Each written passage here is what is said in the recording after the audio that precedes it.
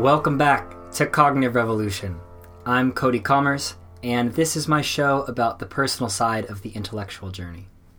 Before we get started, I just wanted to remind everyone that if you enjoy this or any of the episodes, I'd appreciate it if you give the show a follow. You can also keep track of all the new releases by following me on Twitter at Cody Commerce or by signing up for my weekly newsletter. Thanks for listening. It's a huge honor to have on our guest for today. He is a big freaking deal on a whole other level. The first time I saw him in person was when he was giving a talk a while back at Boston University.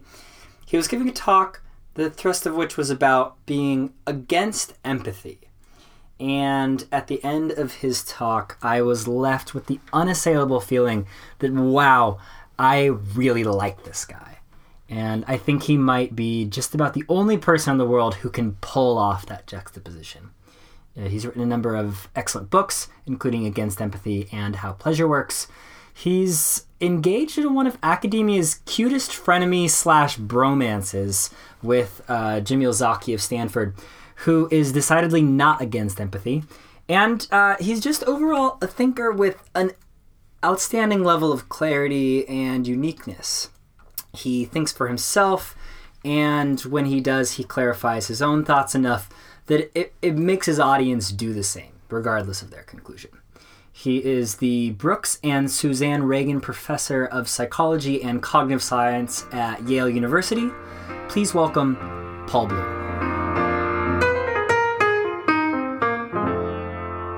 Hey, Paul, thanks for coming on the podcast.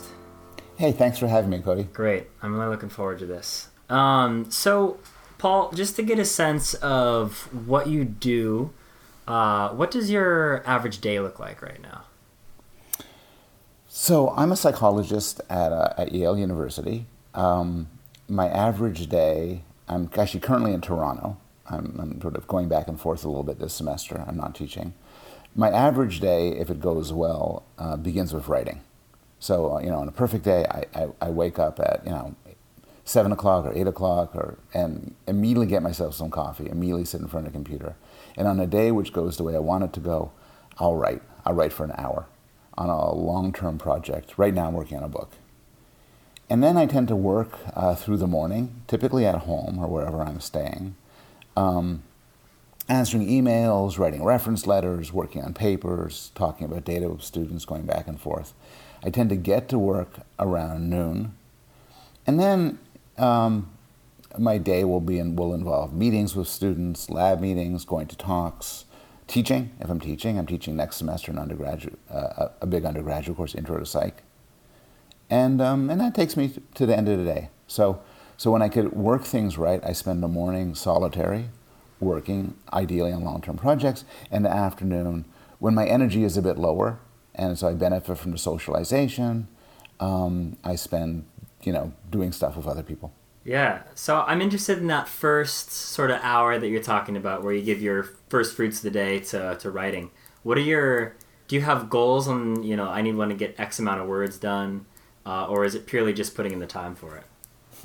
You're getting into one of my favorite topics, productivity porn. Yeah. I feel like it's life hacker, and this is what I'm asked. This is how I work. Yeah. So I've long been a believer. I've read Cal Newport's work on deep work, but I've long been a believer that for each of us, there's sort of a time when we're at our best for sustained, difficult work. And for me, like most people, it's the morning. So I couldn't do interesting work to save my life at 3 in the afternoon. It's the mornings are best for me, and then sometimes the evenings. Sometimes, around 9 o'clock, I get a second wind. Yeah. And apparently there's some research. Daniel Pink has a book called When, suggesting that for many people, this is the way it goes. Our mornings are our best time for sustained, difficult work. So my worst morning would be taking my precious time and blowing it on email or Twitter or something like that. My best morning... Which you've never done before, I'm sure. Never wasted enormous amounts of time on social media. Yeah. So I try... on my perfect day, what I do is I try to spend an hour, set a clock, do an hour on working. And I don't have a word count. I just work for an hour. I have a sort of problem with focus. So what I'll do is I'll have a word processing file or Scrivener file of my book, and I'll just bounce back and forth between different chapters, working 10 minutes here, 10 minutes there, trying to work on an argument or trying to think through something. Really? So you'll spend 10 minutes working on something and just do what you can there. That burst comes to you, and then you go on to the next one. Yes. In fact, it's sometimes worse than that. When I'm done my hour, or sometimes instead of it, honestly, I have a timer on my computer, and it's a 6-minute timer. And so I hit it, and I want to tell you this, and people I love have told me this is insane. This is not, I wouldn't recommend this to anybody, but for some people it might work. So I have a piece of paper on my side, a 6-minute timer, and I say, go. And I work 6 minutes on my book, then the timer dings, and I stop, could be mid-sentence, and then I work on a reference letter for 6 minutes. And then it goes ding again, and I'm an editor of a journal, so I work on a paper to send to reviewers for 6 minutes. Then I treat myself to 6 minutes of Twitter or 6 minutes of email. Maybe it goes ding again, and I do the dishes, and then it goes ding again, and then I'm working on a reference letter. Well, wait, okay. And so what's the point? What does this get you? How does this work for you? What it gets me is I don't get worn out. Yeah. I get constantly stimulated. I could work on. You could do anything in the world, no matter how difficult, if you know you just have to do it for 6 minutes. So, what does that sort of motivational, and focus aspect of it outweigh the switching costs, or are there no switching costs because you sort of just bada bing, bada boom, sort of carousel deal? It's a strange gift, but I don't have any switching costs. Yeah. I think switching costs are kind of overblown. You read this stuff, I don't know. I've read people say, every time you stop to check an email, it takes you 10 minutes to recover and everything. These are just made up facts. So again, your mileage may vary. Some people need an hour. They can't work for less than an hour on a sustained project. I've actually known people who can't work for less than a day. Like if they're going to work on a book or a paper, they need to carve out a day to do it, to get their heads together, to work into it and everything. And I've never been like that. I could be sitting on a streetcar and then pop up my laptop and get some writing in. Right. So kind of along those lines, so you have that hour dedicated to writing. Do you find that you have to do some preliminary work to get to a place where you know what you're going to say? Does the part of that hour ever go to research, or is it always just I'm putting words on page, and as long as I'm on focus, on task, then that works out? It's an interesting question. It's almost a moral question for what I could include under the hour.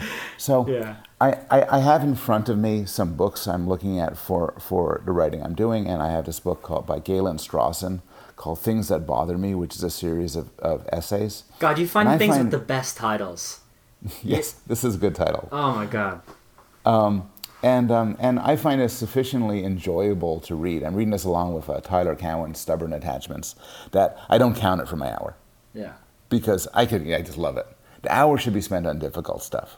But I do spend a lot of the hour going through articles, reading them, copying chunks of them to later summarize and think back on them, and so on. So it isn't necessarily each minute of the hour I'm tapping my own words on a page. Cool. Well, that's really interesting to hear about some of your process for your, incredibly productive, current stage and everything that's really interesting that you're working on. And I'd like to talk a little bit now about earlier on in your career. When did you get a sense of the basic questions that interest you? So language development, that sort of earlier stuff that you worked on. Yeah. When I was an undergraduate at McGill, and up to then I was a very poor student, indifferent, didn't do well. Not very happy in my life, not very productive, and I started to in fact, if I was in any other place besides Canada, I would have never probably got to a university of any quality. But because I lived in the area of McGill, they just accepted me. This is the way they worked.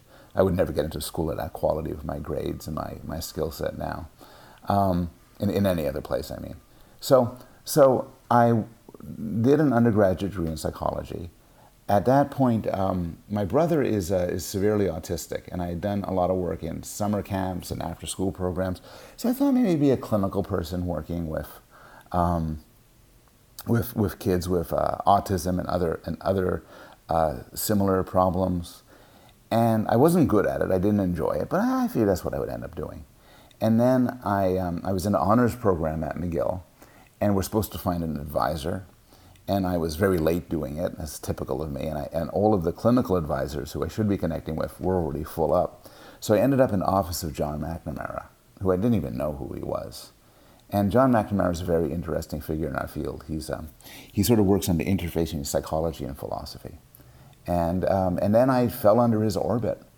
And he was fascinated by language acquisition, by concepts, by reasoning. And it was one of these chance meetings. I just went to his office by, randomly. I'll just knock on this guy's door. And, it was one of these things. It ended up transforming my life. It ended up getting me into first studying language and then other things. It was at a party at his house. I met my wife. Wow. That's how I got into it. And then I worked with Susan Carey and to some extent Steve Pinker in graduate school, mostly on issues of language and concepts. Yeah. And then afterwards, I still retain an interest in these topics, but I've gone on to become interested in other things, including moral psychology. Yeah. So when you were starting out with McNamara, do you remember like a moment that you were talking to him or listening to one of his talks that was like, wow, this is incredibly interesting, important work? Do you remember when that would have been for you? Yeah, I don't remember any specific experience. I remember going to his office and sitting next to him at his desk, and he would, this was so far back, and he was himself a very, very traditional scholar. So I don't think he used email.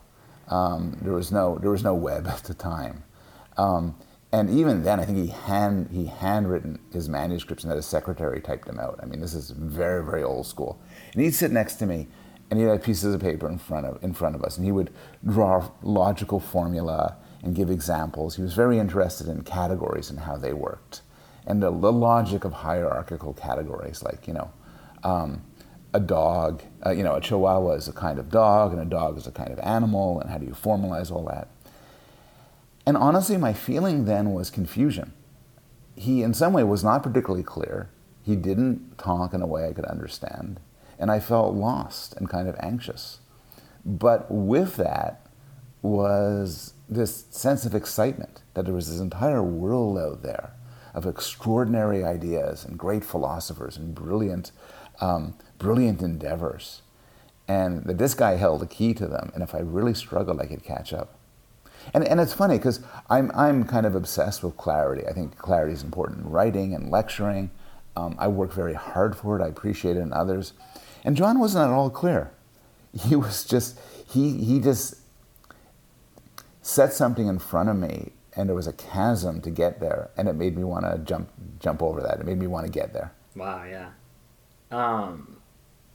So the inspiration was kind of there, and then how did you transition from being, sort of this poor student, not very applied in classes, to being on the track for grad school?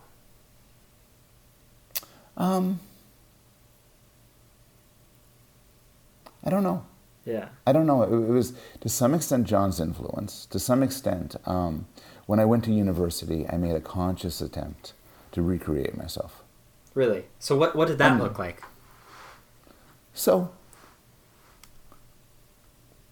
some of it was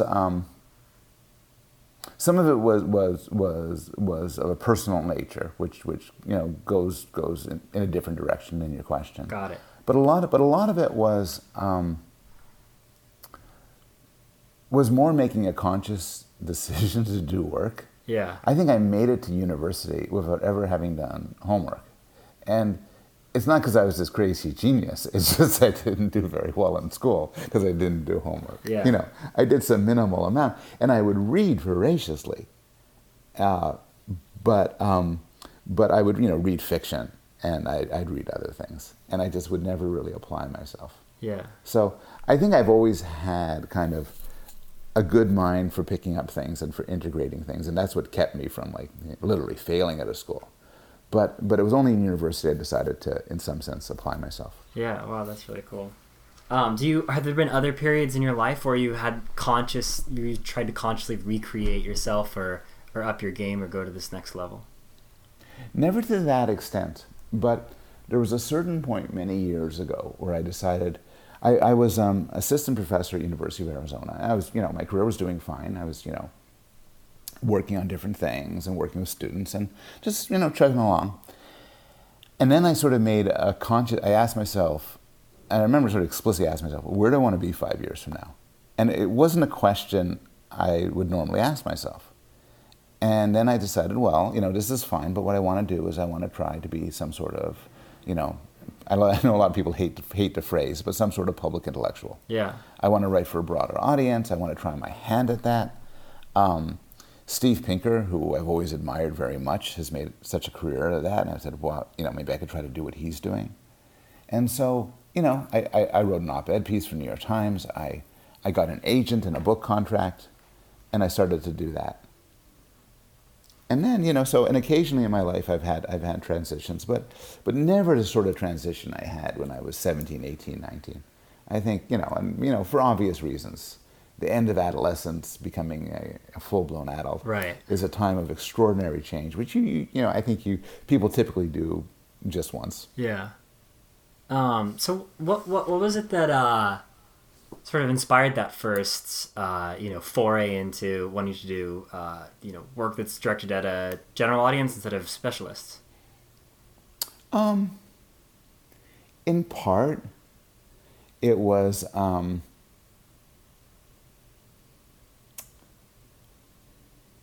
In part, it was boredom. It was, I was enjoying what I was doing, but it was more of the same. And then so I wanted to do something different. I think in part it was the feeling that there's another life for me where I could have become a writer, a novelist. And I've always liked writing. Yeah. And I think, in retrospect, I was nowhere near as good to make that into a career. But for an academic, I thought I could write pretty well, write better than my colleagues, Yeah. So maybe I could use this gift to go forward. Yeah. And then sometimes it was that, there are two kinds of responses you get when you look at other people's best-selling books and other people's publications. So one is a feeling of sort of, oh my God, I wish I could write half as well as that. That's amazing. I aspire towards that. And you feel this kind of gnawing fear you'll never get close. And then there's the feeling you read some stuff, and I'm not going to give names here, but you read some stuff and you think, holy cow, that's crap. This guy's famous, and everybody's reading his stuff, and what a moron. Yeah. And horrible writing. Yeah. It's crap. I can do better than that. So I had, it's not the world's best motivation, but I had that motivation. But also, I looked at people I really admired. Yeah. And I mentioned Pinker, and there were some others, and saying, wow, what if I could try to enter that world? Yeah, no, I think that's really funny. I have a principle of reading a certain number of books that I don't like or that I think are poorly written, because you learn so much from those things that you interpret as poor quality works that still go on to sell a ton of copies and everything like that. And you learn maybe some things about what does or doesn't work, but then you also get the sense of like, okay, this is possible to do if even this person can make it. Yeah, that's right. It's something, the world could be so discouraging. When I was thinking of becoming a novelist, I would read these wonderful novels by people I admired very much, Margaret Atwood or Ian McEwan, and I said, I can't get close to this. It's ridiculous. But so sometimes you want to read the bad stuff. Right. You want to hear the bad stuff. And also sometimes the bad stuff is in some way closer to where you are now. Yeah. So you can say, well, at least I could do that. Yeah. And so in some sense it's when my students watch Job Talks, go to Job Talks we have at Yale. The good ones can be super informative, but the bad ones could be informative too. Right. I'll say now, just thinking about that time, that it is very different from the world you now live in.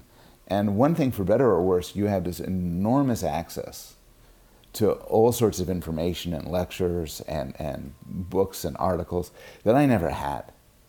And I don't know, in some way, there were advantages to the world I lived in, but I think that if you become interested in developmental psychology or Jungian psychoanalysis or quantum physics, you could sit down and watch lectures and delve in and even, participate in dialogues and start a podcast for all that, Yeah. There are far more avenues now made possible by the internet.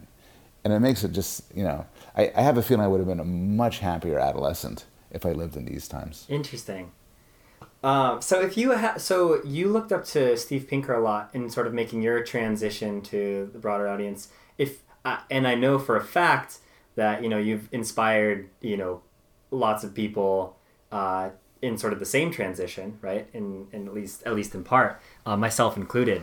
Oh, that's kind of you to say. Thank you. So what sort of advice would you give someone sort of starting at that sort of place now, or interested in playing around with those kind of forays or different transitions, that sort of stuff? What do you wish you knew, or what do you think is applicable now that wasn't applicable back then?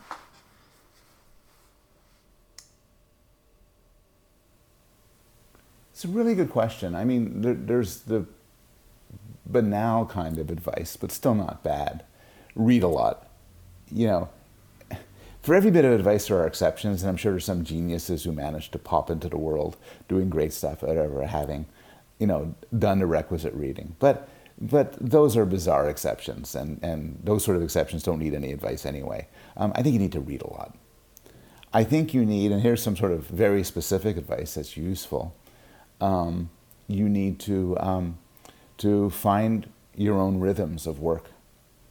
So I think for most people, a really good strategy, no matter what stage you are, if you want to enter, you want to enter the public world, you want to enter science or scholarship, is not just to read a lot, but to write. Because you just get better the more you write.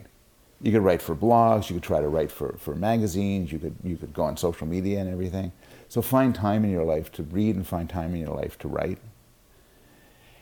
And then, this is less true now than it used to be, obviously because of the internet, but it's useful to find yourself in one of the world's communities of where people are doing the cool stuff you're most interested in doing.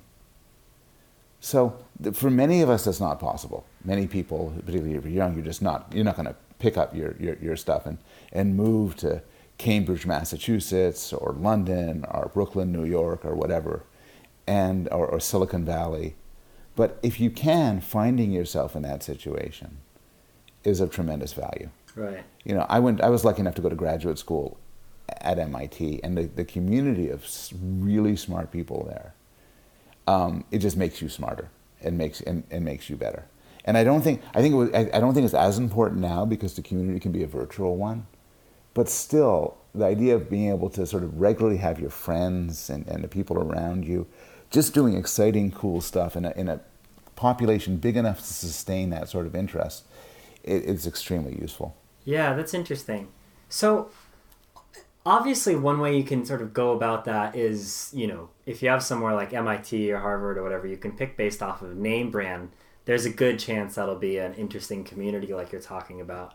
But another way that you've done that is that you've picked really, at least in my reading of it, great topics that were timely. You got in, if not on the ground floor, and really good times for language acquisition, developmental psychology, for moral psychology later on. So you obviously have a sense of taste for these communities of interesting people and these kinds of interesting topics that those communities are looking at. What do you think informs that taste, or where does that come from? How do you make those sort of decisions? I think to some extent I've been lucky. So I ended up, moral psychology is a good example. Just now it's all over the place, and I just ended up finding myself in that community of really sharp people. Like, I look around my department, and I'm next door to Laurie Santos, in a few days, I'm having lunch with Molly Crockett. This really young, brilliant guy from MIT, Julian Jared Ettinger, is on the other side of my office. And that's just on my floor. And Josh Knobe, the experimental philosopher, is brilliant, has long been a friend and collaborator. I've just been lucky to choose a field that has so many smart people. I think to some extent there's a matter of taste that academics have. So some academics really like a kind of crowded area. They like an area where everybody is working on it intensely. So implicit bias. If you're a social psychologist, you so many people work on implicit bias, and it's such a crowded area. And there's a lot of value to being in that kind of area. Personally, I like fields that are a little bit more sparse, where we're kind of just starting out. And so that's what I've been drawn to. Yeah. So I mean, to some extent, as you're asking me these questions, so much of it is just my own personal taste. I've bounced from area to area in my career. I know people who graduated at the same time as me, who were still working on exactly the same projects they were working on in their dissertation. Yeah. Wow. And it's not for me, but some of them are just way more successful than me, professionally, and better known, and very happy with their work. It's some of it's a matter of personal style. Yeah, definitely. So that transition from being interested in developmental psychology to moral psychology, how did that happen? Was it at a time when there were fewer people working on moral psychology? How did you sort of discover that stuff, get interested in it? What did that transition look like for you? The transition happened in a few separate ways. One way was I was a language acquisition guy, and Paul Rozin, who's this brilliant iconoclastic psychologist, studies morality and disgust and food, gave a talk at University of Arizona where I was at, and that talk just stuck with me. And I kind of said for years, I want to do that kind of thing. So that was one thing. A second thing is I did collaborative work with babies with Karen Wynn, and then this brilliant young graduate student, Kylie Hamlin, who's now a professor at UBC, on social evaluation in babies. And that gradually transformed into study of moral psychology. And actually that work run by Kylie and Karen became the basis for my book, Just Babies. And then a third factor was, I'm in my office one day at Yale. I think I just got there, kind of. And then this young graduate student, David Pizarro, came, and we'd been talking about different things. And he was talking about this article that John Haidt just wrote called something like "The Emotional Dog and a Rational Tail," which was a specific perspective on how to think about morality. And David and I both disagreed with it, and we decided to write a commentary. And that commentary was the first thing I've ever written on moral psychology, and that got me into it as well. Yeah, wow. So you obviously have a lot of different interests and an ability to sort of like bounce between them, both in terms of what you're reading and what you're studying, and what you're producing in terms of 6 minutes on this, 6 minutes on that. What do you think are the sort of like outside interests, whether they're different kinds of psychology or different things away from science altogether, that have influenced most the way you think? I don't have any outside interests. Well, I mean, I'll take that back. Fiction, right? Yes, I mean, again, it's a matter of style. So part of this business is finding your strengths. Josh Tannenbaum at MIT just won the MacArthur Fellowship, the Genius Award. Right. And I know Josh, and he so much deserves it. He has put together a sort of generative research program around, computational models and Bayesian theory across multiple domains with so many collaborators, runs this fascinating research program, and I feel nothing but admiration for that sort of stuff. But my own style is kind of different. My own style is I don't have whatever it takes to do that kind of thing, but I'm very good at, I think I'm relatively good at integrating different ideas from different fields and bringing them together. That's my comparative advantage. Yeah. It's not that I could. It's not that I could. That's the one thing I have, which is more than other people. And so, as a result of this, I go to. I don't know. There was. I'm working on a book now, and I went to see Thor Ragnarok a little while ago. Very good Marvel movie. And at the beginning, they had a commercial for a bank. And the commercial for a bank said, ended up had a wonderful quotation. And so I wrote it down. And, I'm watching TV, I'm reading novels, I'm talking to people, I'm getting stories, I'm watching YouTube videos, and I see connections. And so, people talk about work-life balance. I have none. My life blurs into my work, and my work blurs into my life. I wrote an article for the New Yorker a couple of months ago on perverse decisions. And, when you're writing on a topic like that, you can't help but think about your own life or stories you hear from your friends. And so all of my other things I do integrate into the sort of things I think about. And I couldn't do this if I was a biochemist. But I'm a psychologist who's interested in human nature. And so everything is material. Yeah. That New Yorker article is another instance of you coming up with and finding things that have amazing titles. For example, I have one of I just looked up one of the papers you cited in that. It's how to think, say, or do precisely the worst thing for any occasion. Yeah, by the late Dan Wegman, who was a brilliant psychologist. I have a weakness for titles, and for good titles. I'm always interested in that. Yeah. Though I have to say, some people don't know this. Anything I publish in the New Yorker or Atlantic or New York Times, I don't get to choose the title. Oh, really? Yeah, the author can never choose a title. In some cases, the author could override a title if they're really upset by it. But they have people there whose job is to choose the title. So you don't even get to submit a proposal for the title. They're gonna come up with it for you.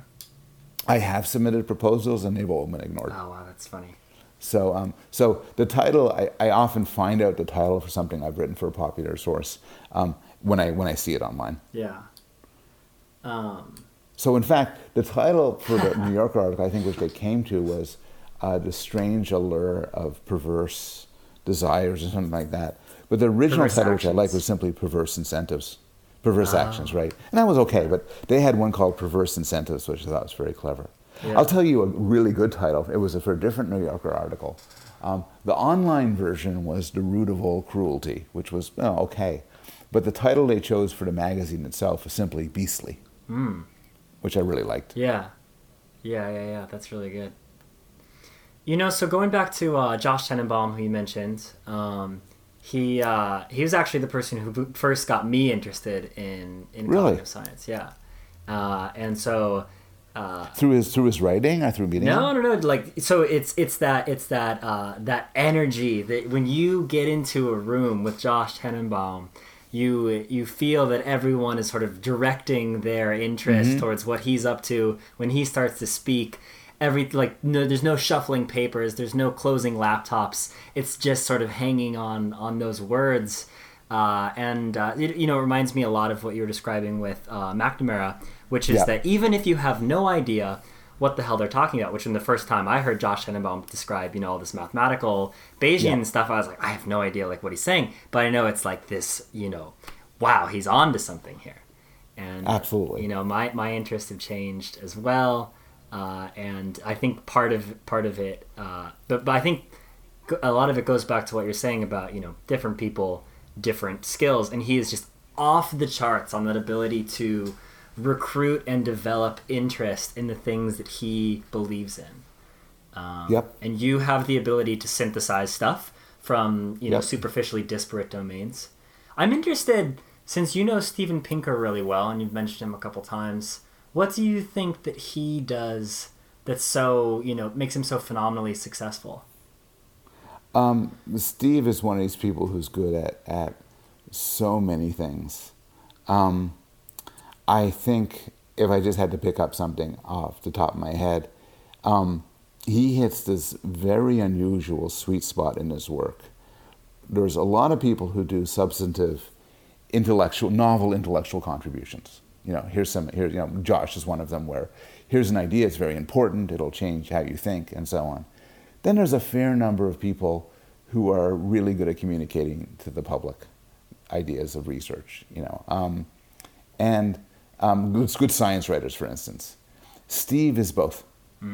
So you take a book like books like Enlightenment Now or The Better Angels of Our Nature, where he makes this substantive claim, this substantive, interesting, very controversial claim of interest to scholars, but at the same time, a smart 15-year-old could read his books and really get into them. Yeah. And Steve has so many gifts, but in some way that's his comparative advantage. There are not many people who can do that. Yeah. So I'm interested in your take on this. So a lot of people, especially specialists within the field, will give people like Steve Pinker crap for I don't know if selling out's the right term, or trying to bring just the sense that you're simplifying something that loses more in the simplification process than it gains in the clarity of it. What do you make of the sort of critiques that come from that place, for either him as an author or if you've encountered that yourself? What do you think of those sort of critiques, people? I think what you're describing used to be very common many years ago. I remember a lot of the stuff was directed towards Steve when he wrote the book The Language Instinct, yeah. I think, in 1994, a long time ago. Because then the idea of an established scientist, he was at MIT at that point, writing a book meant to be a bestseller for a popular audience was considered to some extent selling out. And, why aren't you working on your problems? Why on your specific scientific problems? Why are you doing this? I think some of the bad feelings were just simple jealousy. Here's this guy and he's on TV and he's making bags of money and people are admiring him. I think things have changed a lot. So my own feeling is that what you're describing may exist in some places, but for the most part it doesn't. I think, at least in our field, there are so many people who also try to convey their work to the public that suddenly you hear that one of your colleagues is writing an op-ed for the New York Times. You don't roll your eyes. You say that's. In fact, in some places in the UK and the US, it's considered, even from your standpoint of your university, to be a good thing.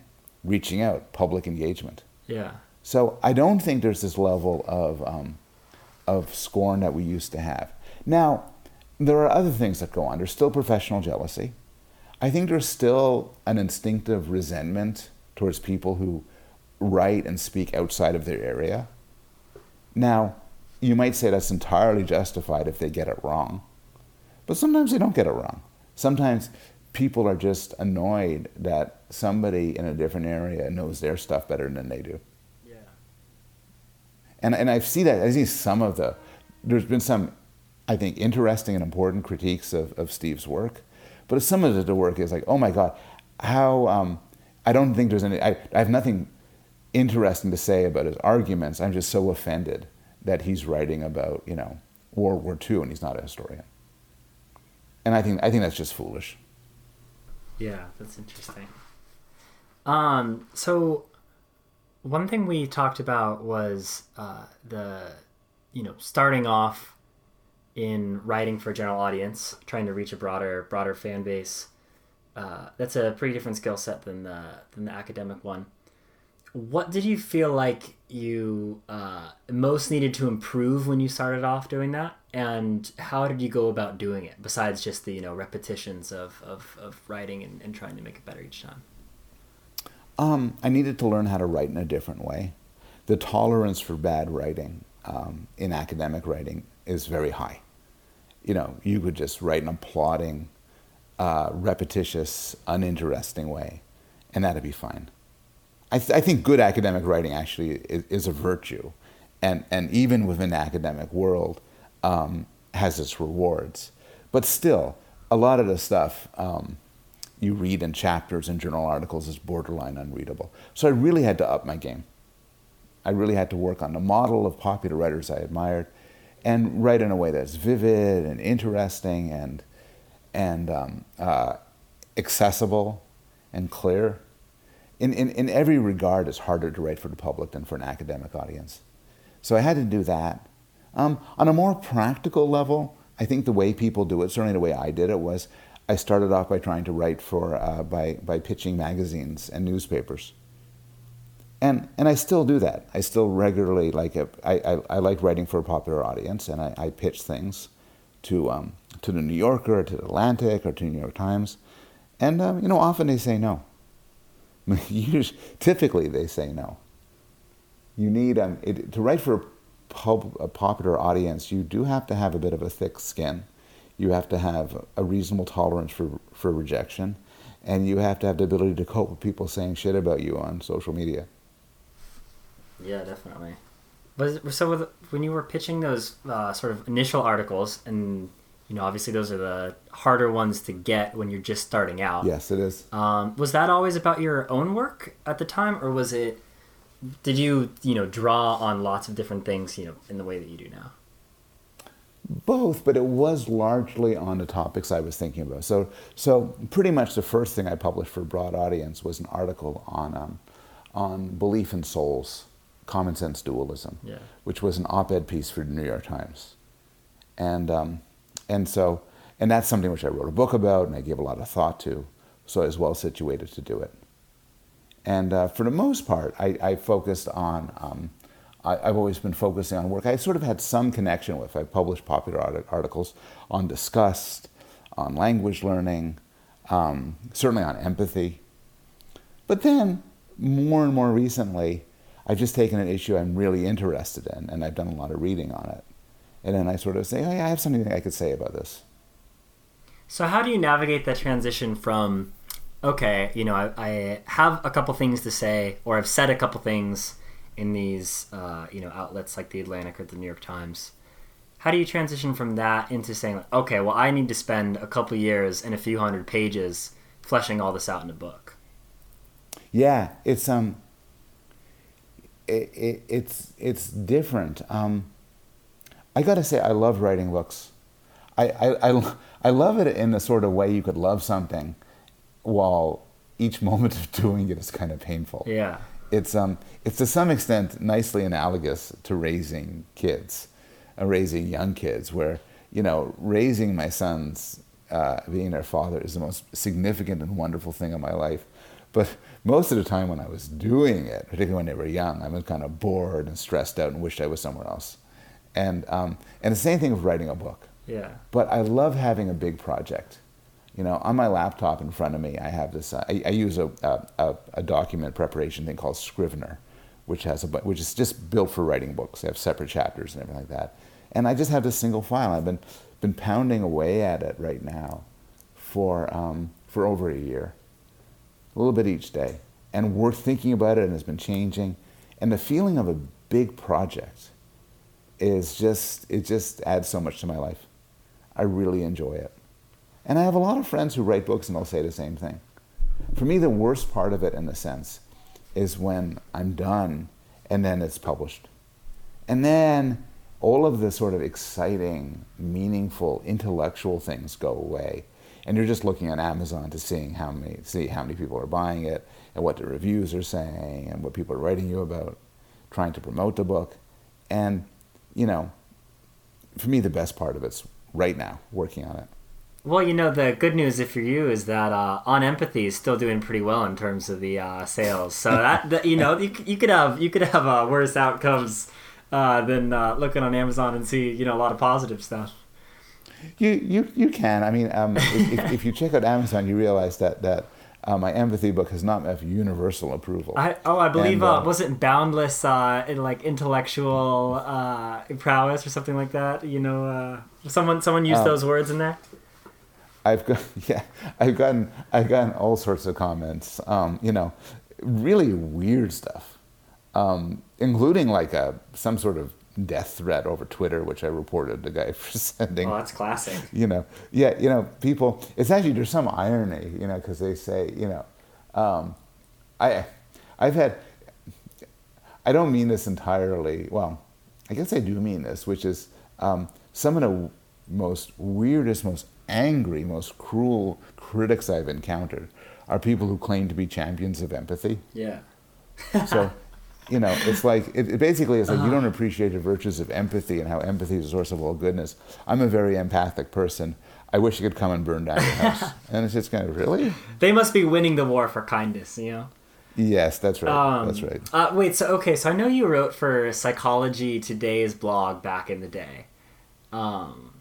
And I, written some pieces for, my blog on Psychology Today.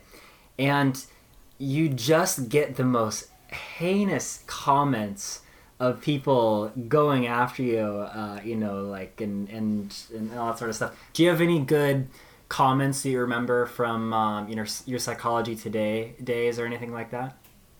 So, I have friends who are serious professional writers, and they will tell you with one voice, don't ever, ever read the comments. Yeah. Never read the comments to anything. So my one story was, one of my first things I published online was an article in Slate. And it was an article about atheists. And, the question is, are atheists more or less moral than religious people? And my article was not, in retrospect, was not that interesting. I said, well, it's complicated, and I talked about stuff. But I was kind of pleased with it. And then when it came out, I looked at the comments. And the very first comment was, and it's all in caps, you, with just a U, are, just a R, you are a dumbass. And so I kind of realized, okay, that's how it's got to go. And of course, my immediate response was, dear sir, I don't feel I am a dumbass. Could you elaborate on your critique? But, you must never, ever engage. Yeah. You must never feed the trolls. Oh, my God. And having said that, one of the joys of writing popular books is you end up hearing from people who aren't professionals, but often who are really smart and really insightful and really critical and give you a critical perspective on your work that you might not get from somebody who has been from the same intellectual background as you. You get a sense of true intellectual diversity. Right. So particularly when I write something controversial like Against Empathy, I've really benefited from hearing from a lot of smart and critical people. And I joke about it, and I'll make jokes about the weird stuff I hear. But for the most part, I've been hugely gratified by the smart comments I get on my work. And I don't mean like friendly comments. Sometimes they're very critical, but often they're at a very high level. Right. And another thing that you hear is, these are people who are not professionally invested in these ideas. Yes. And so for the idea to be worth it to them, it actually has to play out in some form in their life. And it's really cool to hear from the people who, have some sort of success in doing that and say, hey, the, idea that you were talking about here, I actually use that to some positive benefit in my life. That's hugely important. And you don't really get that talking to academics because just the professional interest in the question is enough to, have it be entertaining and engaging enough. That's right. And so when I started writing about empathy, I talked a lot about people who work in situations where they're dealing with people who are suffering, and how do they cope with that, and the role of empathy and maybe compassion, and maybe too much empathy is a problem. And then when I wrote about that, I heard from people. I heard from EMT workers and doctors and nurses and psychiatrists. And sometimes they told me, oh, man, your analysis has really helped me understand what I was doing and made a big difference. Sometimes they told me, man, you got it wrong. But it was very, very useful to hear from people who actually were engaged in real-world situations that I've been talking about just theoretically. Yeah. One of my favorite points that you made in that book was, for example, talking about things like, I think it was therapists, and how empathy can cloud the ability of a therapist to both have good, judgment as well as make the appropriate emotional connection with the patient. That's right. And I've heard from therapists, and I've spoken to therapists who have different perspectives on that. So how did you, when did you decide to take on empathy, right? What was that moment like where you're like, aha, there's, something here that people are giving too much of the benefit of the doubt to empathy because it seems like this wonderful thing, but there's actually all of these ways in which we need to sort of moderate that understanding of it. Yeah, there's sort of no single answer to that question. Or many things push me that way, but in a sense, it was a natural next step. I've long been interested in the idea that our natural emotional responses evolve through natural selection, built for a different time and different situation, are poor guides when it comes to moral judgment. That we're at our best when we turn away from them. And of course, I'm far from the first person to argue that. Peter Singer, I think, is probably the biggest defender of the view that we're just ill-suited in our emotions to make good moral judgments. We're much better with rationality. Josh Green is somebody else who makes this case. And so I've made this case, I would always talk about disgust as an example of this. And I would say, look, we have, many people feel disgust towards racial minorities or sexual minorities, but this is a terrible grounding for moral decisions about what to do about them. For you to say, gay people should be thrown in prison because they disgust me is a terrible argument. And let's unpack why it's terrible. And let's use this to illustrate how bad disgust is. So I'd make this argument, and people would like it. There's been some critics, but for the most part, people like it because it's a very liberal sentiment. It's in defense of things which people believe in the first place. And then I wondered how far I could push it. And I wondered, well, what if I take the emotion or the emotional attitude that's in some way beloved by everybody and tried to make the same case for that? Well, that would be persuasive. That would be a contribution. And that got me to empathy. Do you think that people bought it in a sense, right? Like, do you think that people got what you were trying to... Because what you're saying is not... There's a sort of discrepancy between being quote-unquote against empathy and the very nuanced things you were trying to say. Do you feel like you were happy with the amount of success you had with that? Well, so some proportion of people will only read the title of a book, or they'll only hear they won't even read the subtitle, which is The Case for Rational Compassion. So some people read Against Empathy. They say, boy, this is one of these pro-psychopath books. You're saying we should be cruel to each other. You're against kindness and love. What a horrible view. So, and that's an embarrassingly high proportion of people just run with that. But then I think I have persuaded some people to see the world differently. And then other people I haven't persuaded. And maybe they shouldn't be persuaded. Some people think they have good arguments against my view. I think you would agree with me or disagree with me to different extents and different domains. And so it sounds like such a cliche, but I'll say it anyway. One thing I hope to do with this book is to sort of start a conversation, right, to get people to question things. Now, if you think about empathy and you sort of say, well, I actually think you might say empathy does have great moral value. Well, you and I don't agree, may not be on the same page regarding your conclusion, but at least we're now in an intellectual realm where we're both talking about the merits of something and we're in a position to assess it. I think much more generally, we're not reflective enough about moral decisions. And so if I could get people to reflect more on why they make moral decisions, and people, both lay people, but also psychologists and philosophers and so on, I think that's somewhat of hopefully a valuable contribution. Another public service that you're doing with this book is that empathy, sort of like consciousness, as George Miller wrote, is a word worn smooth by 1,000 tongues, right? And so everyone talks about empathy. Everyone means something slightly different from with it.